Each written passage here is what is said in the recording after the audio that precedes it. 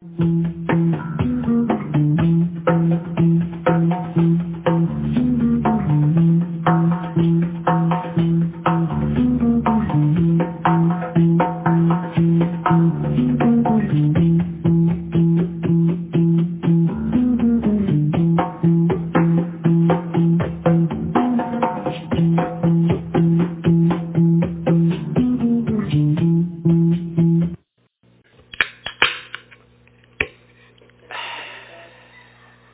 evening, everybody. Welcome to Bible study. It's good to see you tonight. Glad you're here. We're going to take a few moments and pray, and then see what God has to say by His Holy Spirit. Father, thanks for a time to meet, a place to meet, an opportunity to gather in the name of Jesus. And we thank you that it's that opportunity. You're here in our midst. And so we welcome you, Jesus.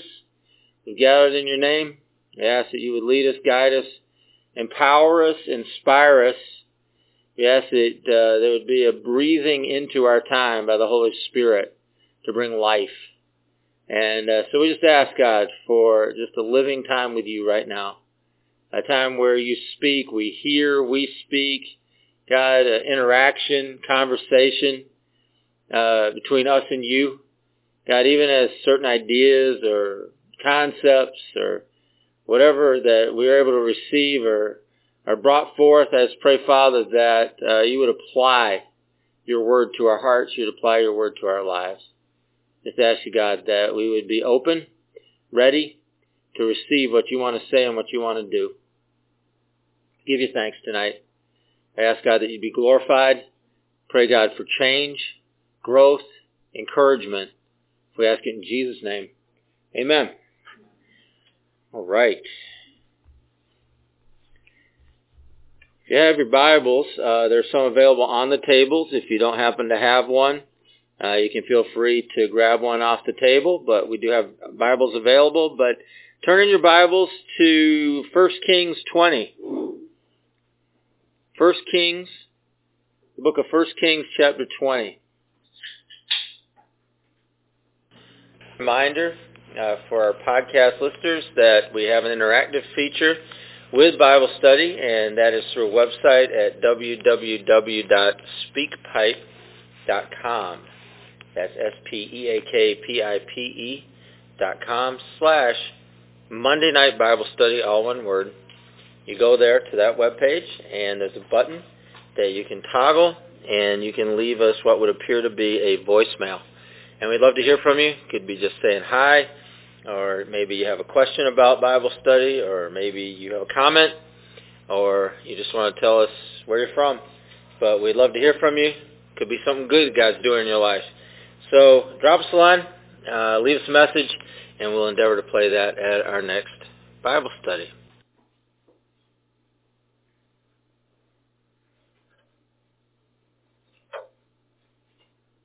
First Kings chapter 20, and I need a volunteer to read verse 11. 1 Kings 20:11.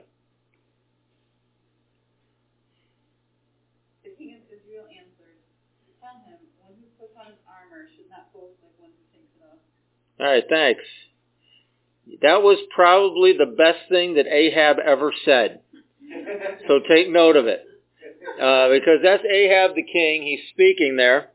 And he was facing an enemy. I'll just give you a little bit of background. The verse you can feel free to read up in the verses prior to see what's going on. But he had been attacked by the king of Damascus, I believe it was. Ben-Hadad was his name. And he had incurred into Israel, into some of the border towns, and had made a demand of Ahab. He had said, I want such and such amount. And Ahab had agreed. He gave in. And so then, in true barbarian fashion, Ben-Hadad then pushed it a little bit further and demanded more. And so what we have here is King Ahab, he gave in once, but on the second demand, because he got pushed too far, He actually stood up for something, and it was once in his life that he behaved like a king. Because Ahab is an interesting character in the Bible, an interesting person, and we have an interesting account of his life. And I'll go over that in a little bit because I think it's instructive to us, the way that he was. But he rarely really behaved like a king. And so this was one of those times where he actually did. It was probably the time that he actually did. And so as he stood up, and it was because the king, Ben-Hadad, was dictating terms that were far too severe. And they were so severe that even Ahab had to stand up and oppose what the king was demanding. King of Damascus was demanding. Now Ahab, he was a poor creature. If you know anything about him, what do you know about Ahab? Anybody? Just to get a baseline here. King of Israel, ruled in Samaria. What else do you know about him? He was married to Jezebel. Yeah, all right. That's the important thing right there. He had a wife whose name was Jezebel, and Ahab was weak, and he, like I said, he was a poor creature. He was a weak person, and like most weak people, he turned out to be wicked. And why do I say that? Well, I say that because there are far more temptations in life for evil than there are inducements to do God's will. In the past, those of you who've been around a little bit, you've heard me teach on this, that there's always 1,000 reasons not to do God's will. Like whenever He speaks something, whatever it is, there's 1,000 excuses, there's 1,000 reasons not to do it, and there's really only one good reason to do it, and that's because He said so. So you think about all the things that God would say, well, this is my will. All right, well, I can come up with a reason not to do it. I can come up with 2 reasons not to do it. And probably you can come up with a lot of reasons not to do it. There's always reasons not to do God's will. And that's the way it is with temptations. There are more temptations for evil than there are inducements for good or to do God's will. And that's just how it is. There's only one really good reason to do God's will. That's because He said so. So you've got all of these other temptations, all of these other things leading astray. And if you're a weak person, then you're going to be caught up in that. And Ahab was a weak person. He showed himself to be a weak person over and over and over again. And so consequently, he was, as most weak people are, he turned out to be wicked because he fell into that trap of those temptations, the multiplied temptations for evil he fell into than the inducements to do God's will. Now, that's a problem when a king is weak. It's a problem. It's a problem when any leader is weak. And we used to have, I think, a little bit better sense of this culturally, a little bit better sense of this as a society, that a weak person doesn't make a good leader.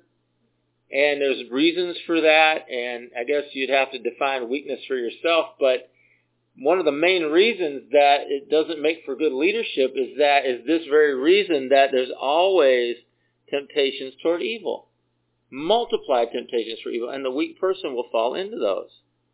So, like other weak people too, he was also, and this is another problem with weak leadership, he was also, and this is the problem, influenced by stronger wills around him. And this is where Jezebel comes in. Ahab, because he was weak, was influenced by those that were stronger, that were around him. Now, on one side was his wife, Jezebel, who was stirring him up to evil and to serve idols.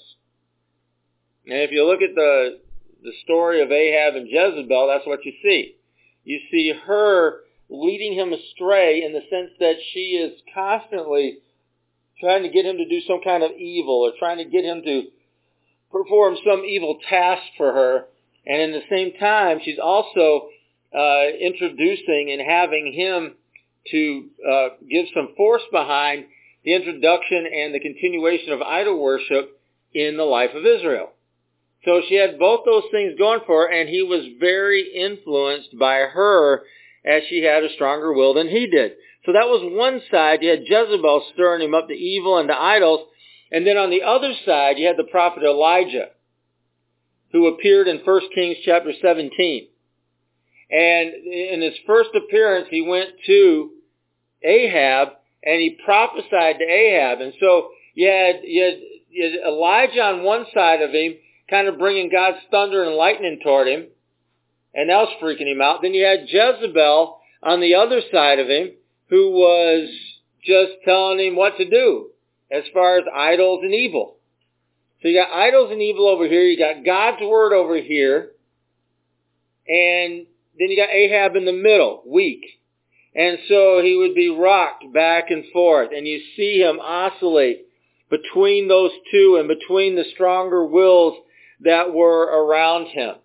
Because Elijah had a certain amount of influence with him, but Jezebel had more. And that just marked his life. It marked who he was. And it was interesting, a number of years ago, it became popular in certain Spirit-filled Christian circles to talk about, and you saw it in different texts regarding spiritual warfare, what was referred to as the spirit of Jezebel. And it became a rallying cry for guys. It's like they were all up in arms about the spirit of Jezebel, and the fact that that they were all worried about the spirit of Jezebel. And really, if you look at the context of the scriptures all through 1 Kings, the issue wasn't Jezebel. That she wasn't the issue. The issue was Ahab. Ahab was the king. Ahab was the guy in charge. Ahab had all of the ascribed authority that anyone in Israel could ever hope for. He had it. And he could have made different decisions. He could have done different things. He could have made things differently than the way he did. But he chose not to do it. And in the context of that whole spiritual warfare movement, that whole spiritual warfare emphasis that took place years ago on the spirit of Jezebel, the real issue there is weakness in Ahab. And so if you use those as types of men and women, the real issue in this particular line of thinking and this particular line of spiritual warfare has to do with a weakness of will and purpose in the men, more so than it did any kind of conniving or any kind of weird ideas about women. Do you kind of understand what I'm saying? I'm not trying to get too much into detail about this because I don't want to take an hour to talk about it. But what I'm trying to get to is that the problem lies in Ahab. And that's what we see here. This is the problem. Ahab is the issue. And it's his weakness that leads to his wickedness. And it's his weakness that gives Jezebel a say in the affairs of Israel. It's his weakness that keeps him from following after what the prophet is bringing forth as God's word into his life. These are the real issues. And if you look at this in reference to who we are, you look at this in reference to our lives, we look at it, it's like it's the weakness that we face that keeps us falling for certain temptations. It's the weakness that we have in us that keeps us moving toward failure in our lives over and over again. We want to blame somebody else. It's attractive to blame somebody else. You can blame whoever you want. It's like that person's fault. It's the devil's fault. It's whoever's fault. But the real issue lies in us. The real issue lies in me. That's where the real issue is. I work with people in strength and conditioning, and I've brought this up a number of times recently, and this is the case for everybody I've ever met in any training I've ever had that talks about how you're supposed to speak to people about their strength and conditioning. Because everybody, as they get older, especially, has soreness. Everybody, as they get older, they experience joint pain. People experience weakness. People experience all kinds of stuff as they get older. And as a culture, we have certain excuses built in for that. You've heard me talk about this. We can, and you know this better than I do. And I was going to a orthopedic surgeon for a while because I had both my knees scoped and I had my shoulder scoped from injuries way back from the time I was 16, 17 years old. Car accidents, motorcycle accidents, years of football, 12 years of football. And other stuff other stupid things that I did in my life and really ripped up some things in my joints. But I mean, people will tell you, it's like, well, it's this reason or it's that or it's going to be this or this is what you need to do and everybody's got an opinion and all the rest of that kind of stuff. Well, the bottom line, and I'm just going to tell you, if you haven't ever heard this before, the bottom line is that we tend to get weaker as we get older. And the stronger you are in your joints and the musculature around your joints, the less they're going to hurt. All right? And I know that sounds really simplistic and I don't understand your situation. Okay, I know. Okay. But I'm telling you, I'm just telling you because I work with a lot of people and I deal with this. So I can't do that because my joints won't take it. Well, your joints won't take it because you're weak and you should do that. And let's work through it and let's work our way up to that and let's see what we can do if we can strengthen your joints. And after we strengthen your joints, we strengthen the musculature around your joints, let's see how you feel after that. And I tell you, when people say, okay, let's give it a shot, and they get stronger around their joints, then they don't hurt as much. And those of you that have been through that process, you know what I'm saying is the truth. I'm not saying you're pain-free all the time. Absolutely not. But you can move a lot better. You can do a lot more things than you did, and you're not living in pain the way you were before. But it's a matter of weakness. And people don't want to hear that. And I have a feeling people don't want to hear that falling into temptation is a matter of weakness in their spiritual life either, but it is. And you may not want to hear it, but it is. You may want to blame it on somebody else or some other situation in your life, but it has to do with a spiritual strength and emotional and a strength about you that's going to be able to stand and going to be able to resist temptation. Now, you think about that whole idea about resisting temptation. It takes a lot of energy to resist anything. You know, they call another word for weightlifting is resistance training. Well, yeah, because you got to expend some effort to do it. And so you hear people talk about, resist temptation. Well, that's going to take some effort on your part. You're going to get tired doing that. Resisting anything gets you tired. It just does. If you've ever done any kind of a grappling sport, wrestling, jiu-jitsu, anything where you grab a hold of somebody and you're pushing against them and they're pushing against you over a long period of time, 3 to 5 minutes can be an eternity when you're doing that. Because it takes a lot to resist what somebody's trying to do. And you may not even be moving. You might just be at a stalemate. They're pushing, you're keeping them from this, they're trying to keep you from that, and you're barely moving. It doesn't look like a lot's going on. And you expend a ton of energy doing that. Because resistance is hard. It's hard. And so to think and say, all right, well, I'm going to resist temptation. Okay, well, be prepared to work. Be prepared to expend some energy. Be prepared to get stronger if you're going to be any good at doing that. So to look at it and to say, all right, well, the reason this keeps happening is that you're weak, I think is a good starting point because you can get stronger. But you have to come to grips with the fact that you're weak before you even care about getting stronger. If you think you're strong enough, you're not even trying. All right, you're just like, all right, I'm good. Well, I want to encourage you towards something better than that.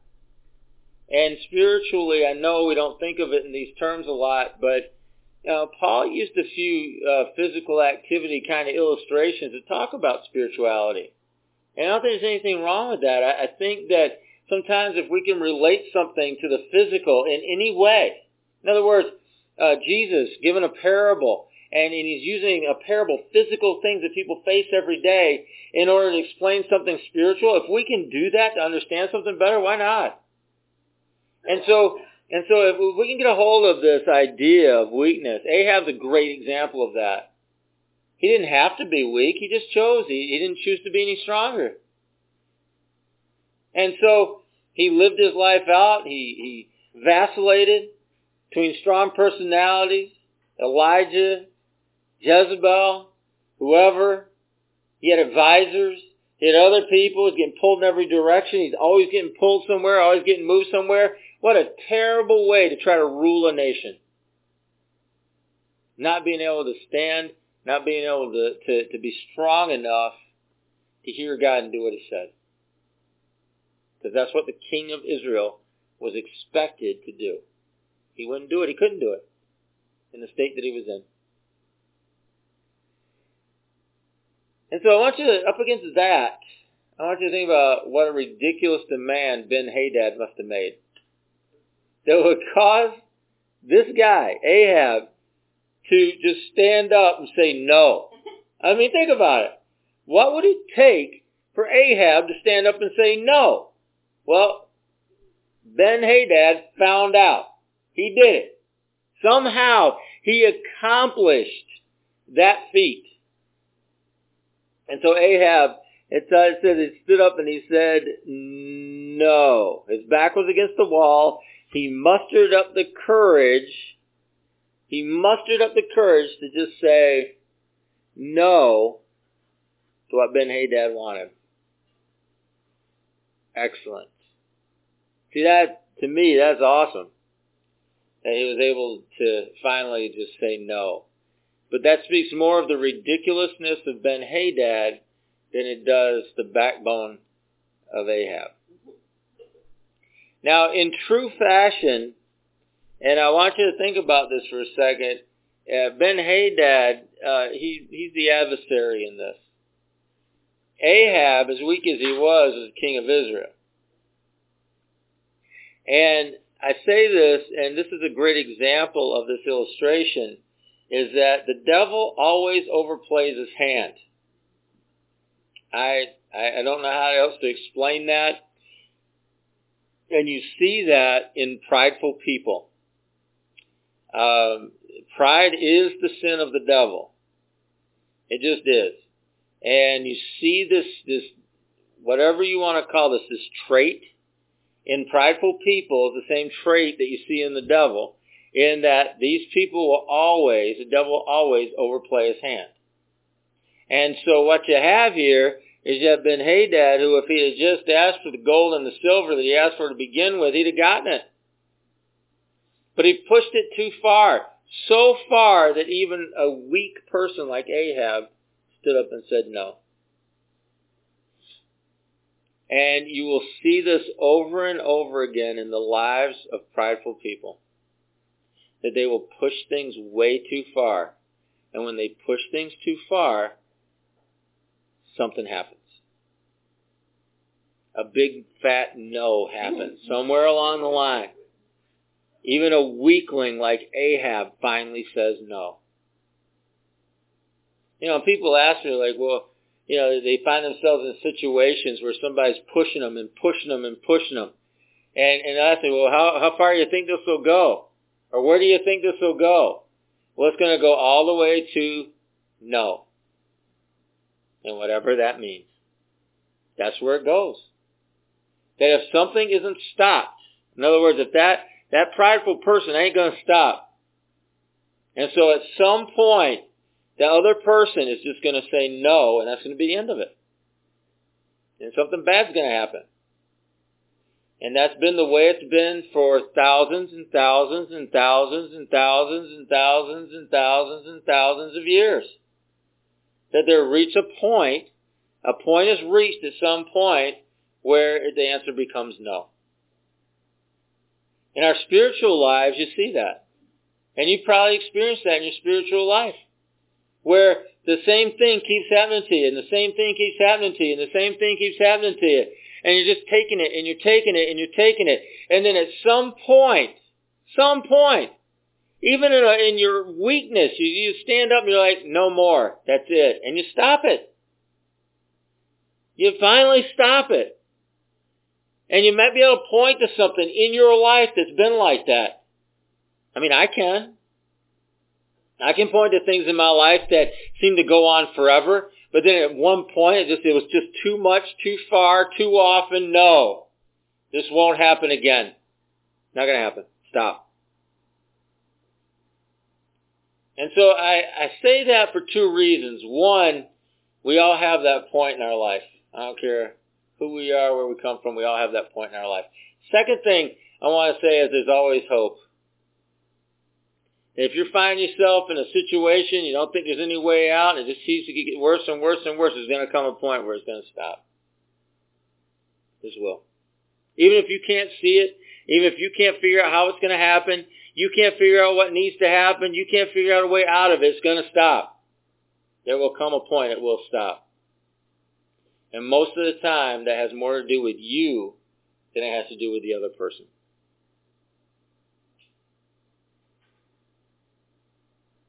So Ahab reaches that point, and he comes up with the best proverb of his life. This is his shining moment. I mean, really, you look at the guy's life. He had one shining moment. Here it is. This is his shining moment, and we are going to glean wisdom from his one shining moment tonight. And I say it that way because I want you to understand, I'm not a big fan of Ahab. I don't look to Ahab for much wisdom at all. None. Except for this. This is it. This is the only thing you're going to hear. It's like talking about Job, the accusers of Job, his friends, quote unquote, his friends. Yeah, people try to preach off his friends. His friends were wrong. I want to say publicly, you've heard me say this, maybe some of you have, some of you haven't. I don't preach off the friends of Job. Why? Because they're wrong. Well, that guy makes a lot of sense. You should probably think about that for a second. Because he was wrong. Well, this guy, that's a good argument. Nope. That was a terrible argument because he's wrong. Oh, yeah, I've heard that before. And it was wrong when you heard it too. And so the best thing we can learn from the friends of Job is what is not God. It's not the way things are. You can learn a lot about religion from the friends of Job. You can learn a lot about religious people from the friends of Job. You can learn a lot about maybe conventional wisdom about God from the friends of Job. But what you really need to learn from the friends of Job is that they're wrong. They're wrong. And God speaks to them and rebukes them at the end of that book. Understand that book is all about primitive faith. A good primitive faith. A good primitive understanding of God. A simple understanding of who God is and how he works with us and deals with us. It's a great book for that. It's one of the earliest books written in the Bible. And it's awesome for that. But if you try to take Job and try to defend the people that are attacking him, you miss the point. And so Ahab's kind of one of those people. He don't have much to say that's any good, but he does right here. This is it. And this is his shining moment. And so what does he say to Ben-Hadad? And remember, this is his back against the wall. This is him being pushed and pushed and pushed to the point where he has to say no. He finally rises up and he says this, and you can read it, it's more eloquent in the Bible, but basically what he says is don't brag before the contest. Don't brag before the contest. Because you ain't got as much to say before you put your armor on, or you shouldn't have as much to say before you put your armor on than after you take it off. And if that doesn't make any sense to you, I can't help you. Because it should make sense. And I know we live in a world that doesn't live this way. I know we do. Watch any sporting contest. Somebody's going to get up and they're going to tell you all about what they're going to do. And you got two people, two boxers. They get up. I'm going to beat him. I'm going to beat him. I'm going to beat him. I'm going to hurt him. I'll knock him out. I'm going to knock him out. You know what? One of them is wrong. Okay?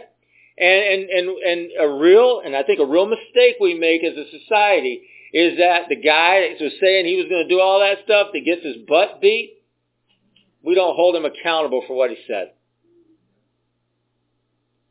And the next time he gets up and he says the same thing, we sit there just as dumb as we were to start with listening to him. No. There ain't a lot to say before the contest. That's the way we were brought up. Those of you that are a little older, you kind of remember that, right? What are you going to do? You're going to go out there and you let your actions speak for it. We'll see who wins. Because that makes sense. And so Ahab, that's what he said. He's like, you don't brag before the contest. And that was his answer to Ben-Hadad. That was his answer to the king. And so the king, after Ahab says that, and it was a great response to what he had to say. A great response to what he had to say. And then what you see is, you see this other king, Ben-Hadad, blustering at Ahab. You see the bravado and all the rest of that kind of stuff. That Ahab's like, yeah, I'm not going to do this. And he's telling him everything he's going to do. And he's telling him all that is going to happen to him. He's going to tell him, oh yeah, I'm going to defeat you. And I'm going to take your money. I'm going to take your silver. I'm going to take your gold. I'm going to leave you in ruins. And so Ahab, this was his answer when it came to that. It was a dash of contempt and sarcasm, wasn't it? And a whole lot of common sense. Don't brag before the contest. So we don't know what's going to happen yet. The Bible talks about it being folly to boast of the day to come. All right, let's look at some verses. Try Matthew chapter 6, verse 34. Let's try on some verses, see what they say. Matthew 6:34.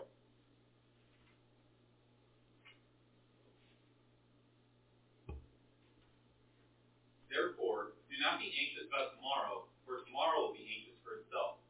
Sufficient for the day is its own trouble. All right, so this is looking at this from the other side of it. It's like, why are you going to be all worried about tomorrow? Why are you going to be anxious about tomorrow? You got enough trouble today. Worry about today. Live today. We cannot live as a people. We're not really wired well to be living into the future because we don't know what's going to happen. And that's an important part of being human, is to understand we don't know what's going to happen. You know, some of my favorite times are when everybody's telling me it's going to snow tomorrow and then the next day it doesn't snow. I love that. I love that. It's like, oh no, it's on AccuWeather. I don't care. Well, yeah, we're going to get ready. You know, and they've started doing stuff like canceling school based on the forecast and all that kind of stuff. And it makes my day when the next day it's sunny and nice outside instead of snowing. Like, yes. Good. Because we don't know what tomorrow brings. And yeah, okay, we're more sophisticated now, and we can read the radar, and we got meteorological degrees and everything. I get it. But we still don't know for sure. And we still don't know what's going to happen. And you don't know what's going to happen in your life tomorrow. I don't know what's going to happen in my life tomorrow. And we're not wired well to be worried about stuff like that. In fact, it eats us alive when we do. It eats us alive when we begin to live our life worried about the next day.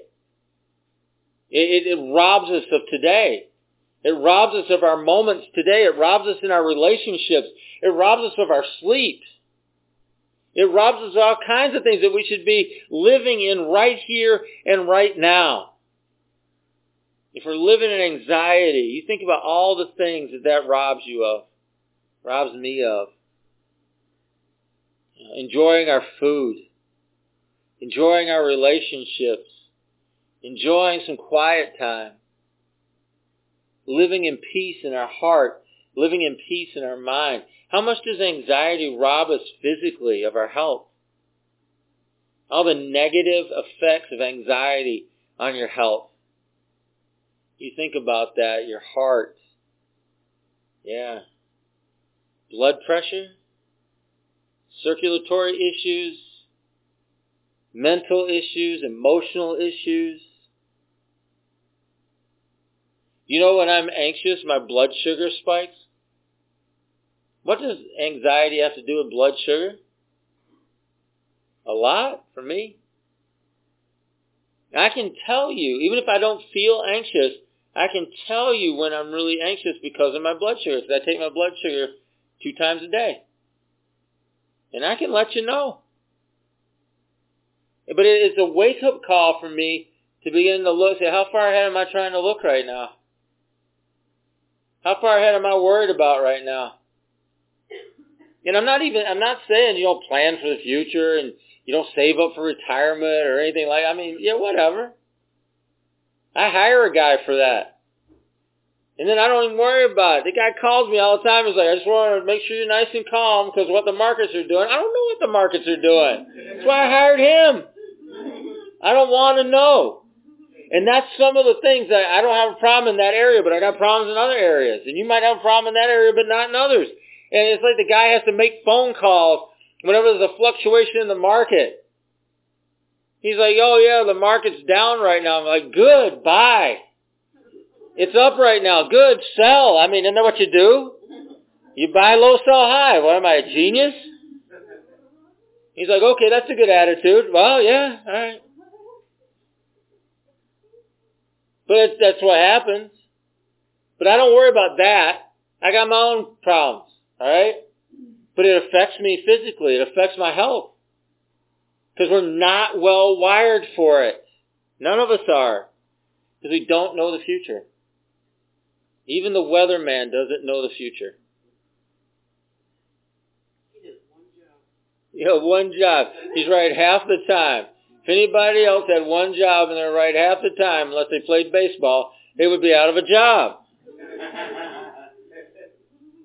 So, yeah, I mean, in baseball, if you hit a third of the time, you're a star. But most stuff's not like that. So, yeah. So I want to encourage you that, today's got enough problems in and of itself. It's got enough experiences. It's got enough life. It's got enough joy. It's got enough whatever it is you're looking for. It's got it. And let's live in the moment that we're given. Let's live in the day that we have. Anybody here ever have a near-death experience? Yeah? I mean, like a near-death experience. Like, you're gonna die. Well, there's something about a near-death experience. I've had a few. And there's something about it. I told you, I do a lot of stupid things. There's something about that, though, that you appreciate the moment now. And it reminds you of that, and it settles you into the moment, which is now. Because the illusion is that we're going to do something about tomorrow and the next day, and the reality is we're going to live each day today. If you ever go into the conference room, there's a sign up in there. You know what I'm talking about. Yeah, it doesn't, it would seem like it wouldn't belong in a church, but it's just a sign on the wall that says free beer tomorrow. Yeah. Yeah, all we got today. So it's a safe sign because it's always today. We don't even have beer. We don't even have any. We don't keep any on hand. We don't have any in the fridge. Nothing. Because it's always today. It's just a reminder to live in today. And if you're trying to live in tomorrow, it's just a sucker move. Another verse. James 4. James 4:13.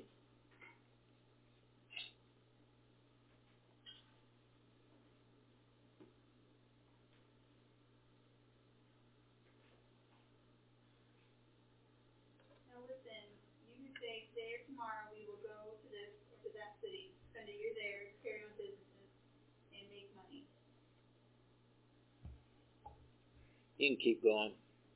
Why? You don't even know what will happen tomorrow. What is your life? You're a mist that appears for a little while and then vanishes.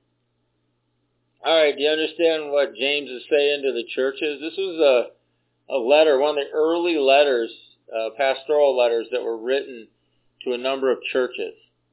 And James was writing to the churches, and he was basically just telling them what we're talking about tonight. He's saying, it's like, you make your plan, you say, we're going to do this, we're going to do that, we're going to be in this city, we'll live there for a year, we'll do business, we're going to go all those other places. Like, Yeah, just be careful. Because all of that has to do with God's will. All of that has to do with what He wants and the timing that He has. And so just be careful. Because you can say this, that, and the other thing, but the reality is that we move through and we move through. And to try and make something like that happen isn't very fruitful. And He was reminding the church of that. He was reminding the church that even as an organization, they could make the plans they're going to make, but the reality of it is God's going to do what He's going to do. The reality is we don't know what tomorrow holds.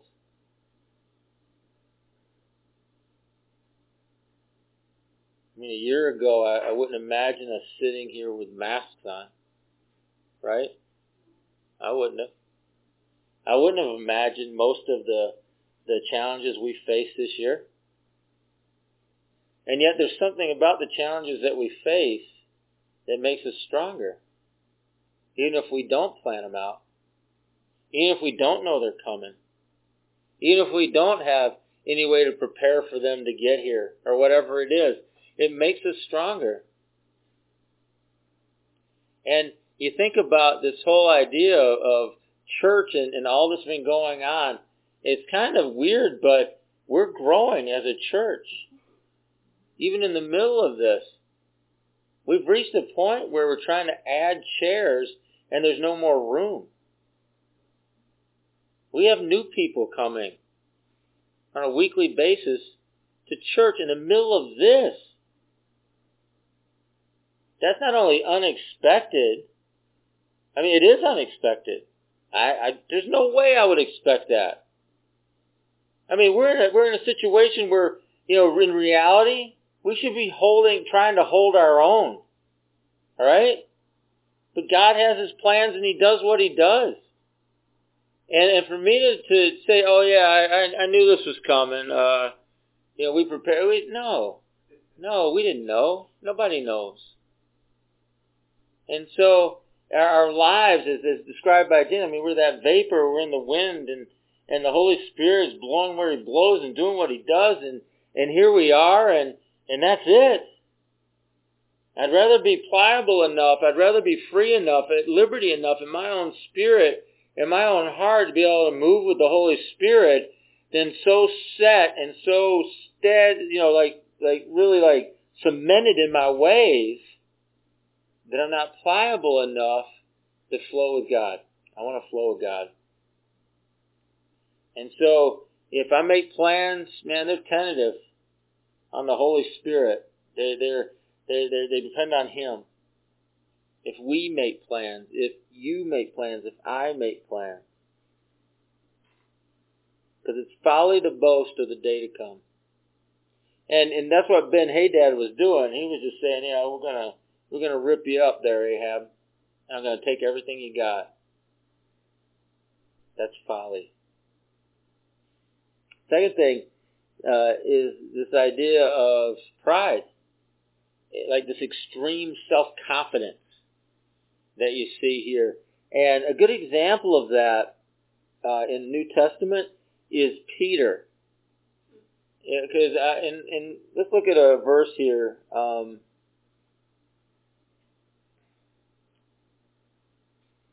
Matthew 26:35. Somebody read that.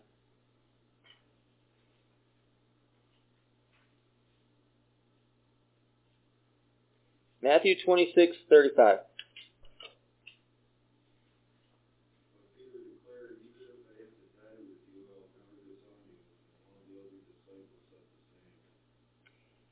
Yeah. Now I know we pick on Peter, but all the disciples, if you read what it says there, they all said the same. Correct? Yeah, all of them. Now we know what happened though. When they came to arrest Jesus and they were going to take Him away, all the disciples ran away. They all fled. So every single one of them, disowned Him physically. by leaving him there. And then, if you know the rest of the story, and we'll get to that, Peter actually verbally disowned him. But what does it say in this verse? What does it say? I would die before I would ever do that to you, Jesus. See, this is pride. This is an extreme self-confidence. In other words, Peter being confident in his ability to stand on the day of trial. And so the day of trial came, the hour of trial came, and what happened? He didn't stand. How about Mark 14:31? It'll be a similar verse.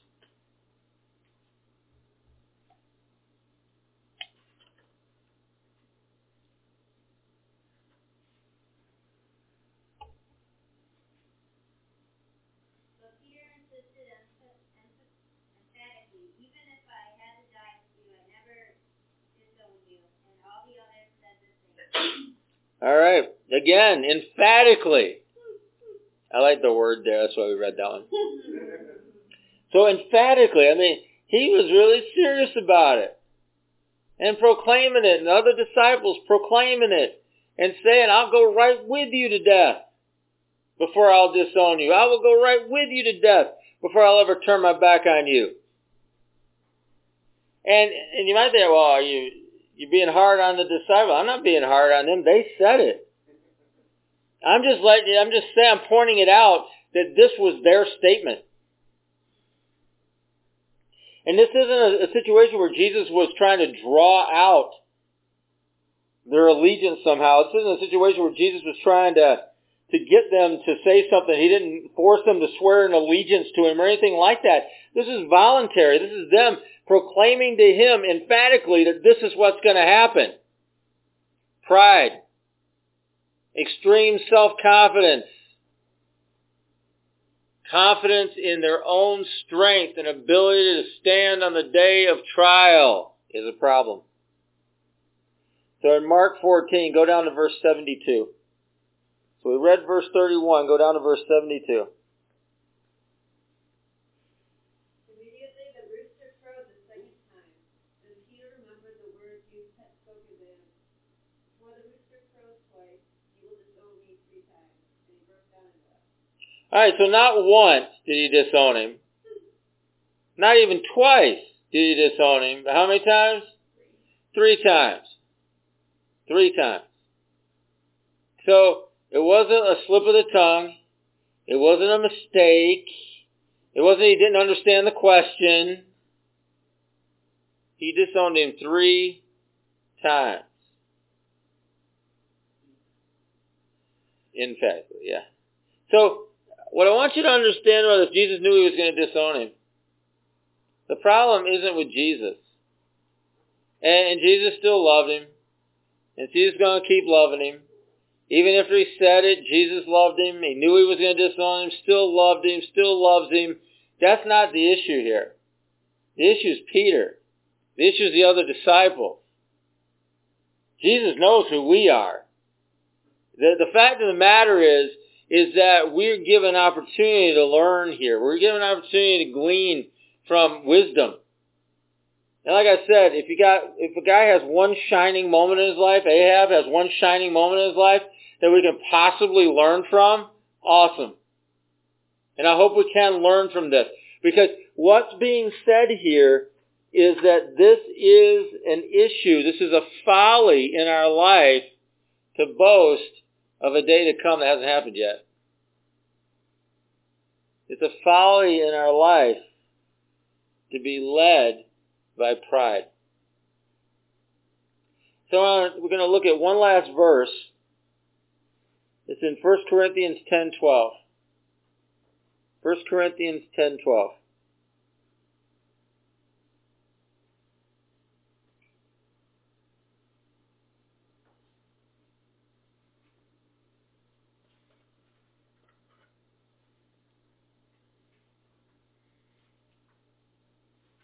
So if you think you are standing firm, be careful that you don't fall. Yeah. Yeah. Some of the most embarrassing falls I've ever had in my life were when I thought I was standing firm. I'm just talking about physically.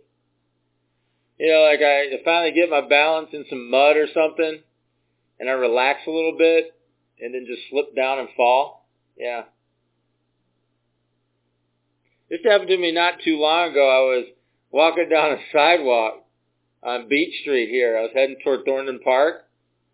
And I had hit a part of the sidewalk where it was a little bit muddy and there were some leaves on it. And I took a step, and I had a good step on it, took another step, good step, another step, and then I took another step feeling pretty good about the leaves. Like sometimes they can be slippery, right? And my leg went out from underneath me, and I went right down on my knee.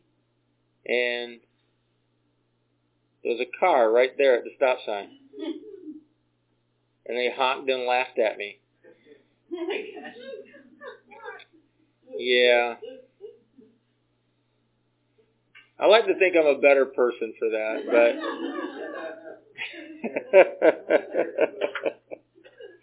So, what the verse says, if this is the Apostle Paul this time, right, to the church of Corinth, he's just warning them. He's like, yeah, this is that kind of weird pride, self-confidence that we fall into as human beings, that when we come to that place in our life, we look and say, oh, I got this now. And that's when calamity strikes. Failure. And so I think there's a good balance that we can draw from this. And I think gleaning from Ahab's shining proverb to the words of Jesus, to James the Apostle, to Paul the Apostle, is taking hold of some wisdom from these guys and recognizing that we need to live today. And let's just go about that. Let's just go about the moment that we're in. Let's just go about the day that we're living in. And we'll see what happens tomorrow. I think we get too far ahead of ourselves, we end up hurting ourselves. We get too far ahead of ourselves, we end up putting ourselves in a very weakened and bad position. We get too far ahead of ourselves, we add anxiety into a system that we don't need any more anxiety in. And I really believe that there's a lot of wisdom in understanding the moment that you're in and living in it.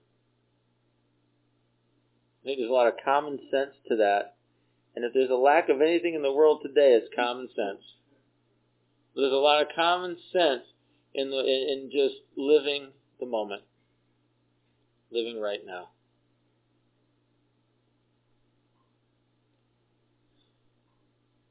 And I hope you can take a little bit of wisdom from that. Let's take a moment and pray.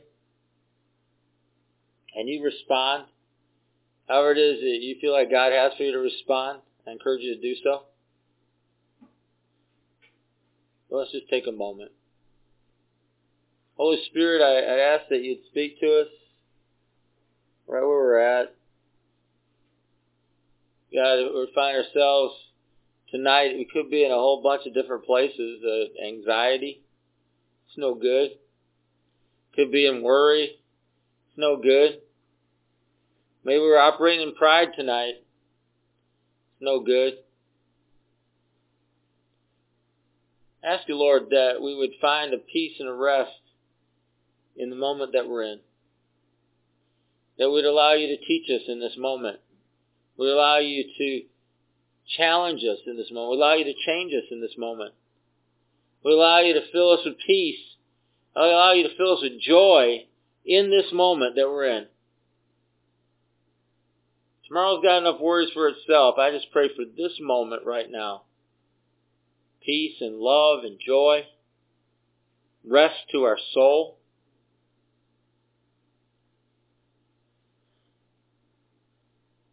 God, I thank you that you give us strength. I thank you that we can count on you. I thank you that you're faithful. I thank you that you're true. I thank you that you love us, that you care for us. I thank you that you want the best for us. I thank you that you look out for us and you protect us. Thanks, God. Thanks. If we're going to boast in anything, it's you. That's all we got. So God, I pray that we find a joy tonight, here and now, and that we live in it.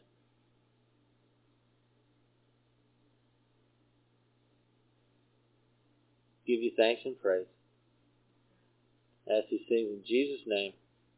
Let's read by saying amen. Amen. Good to see everybody tonight. Thanks for coming. UCF of Syracuse is a relational gathering of diversity in action.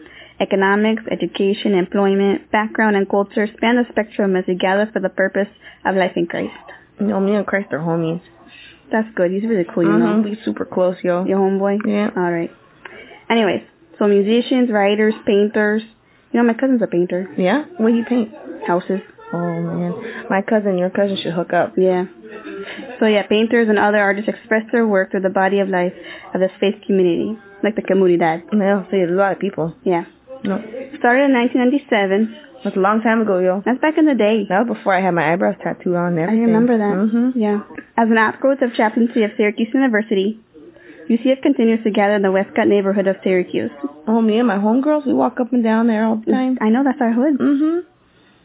So it's in Syracuse, New York to share the love and hope of Christ. Again, we homies. You know, yeah.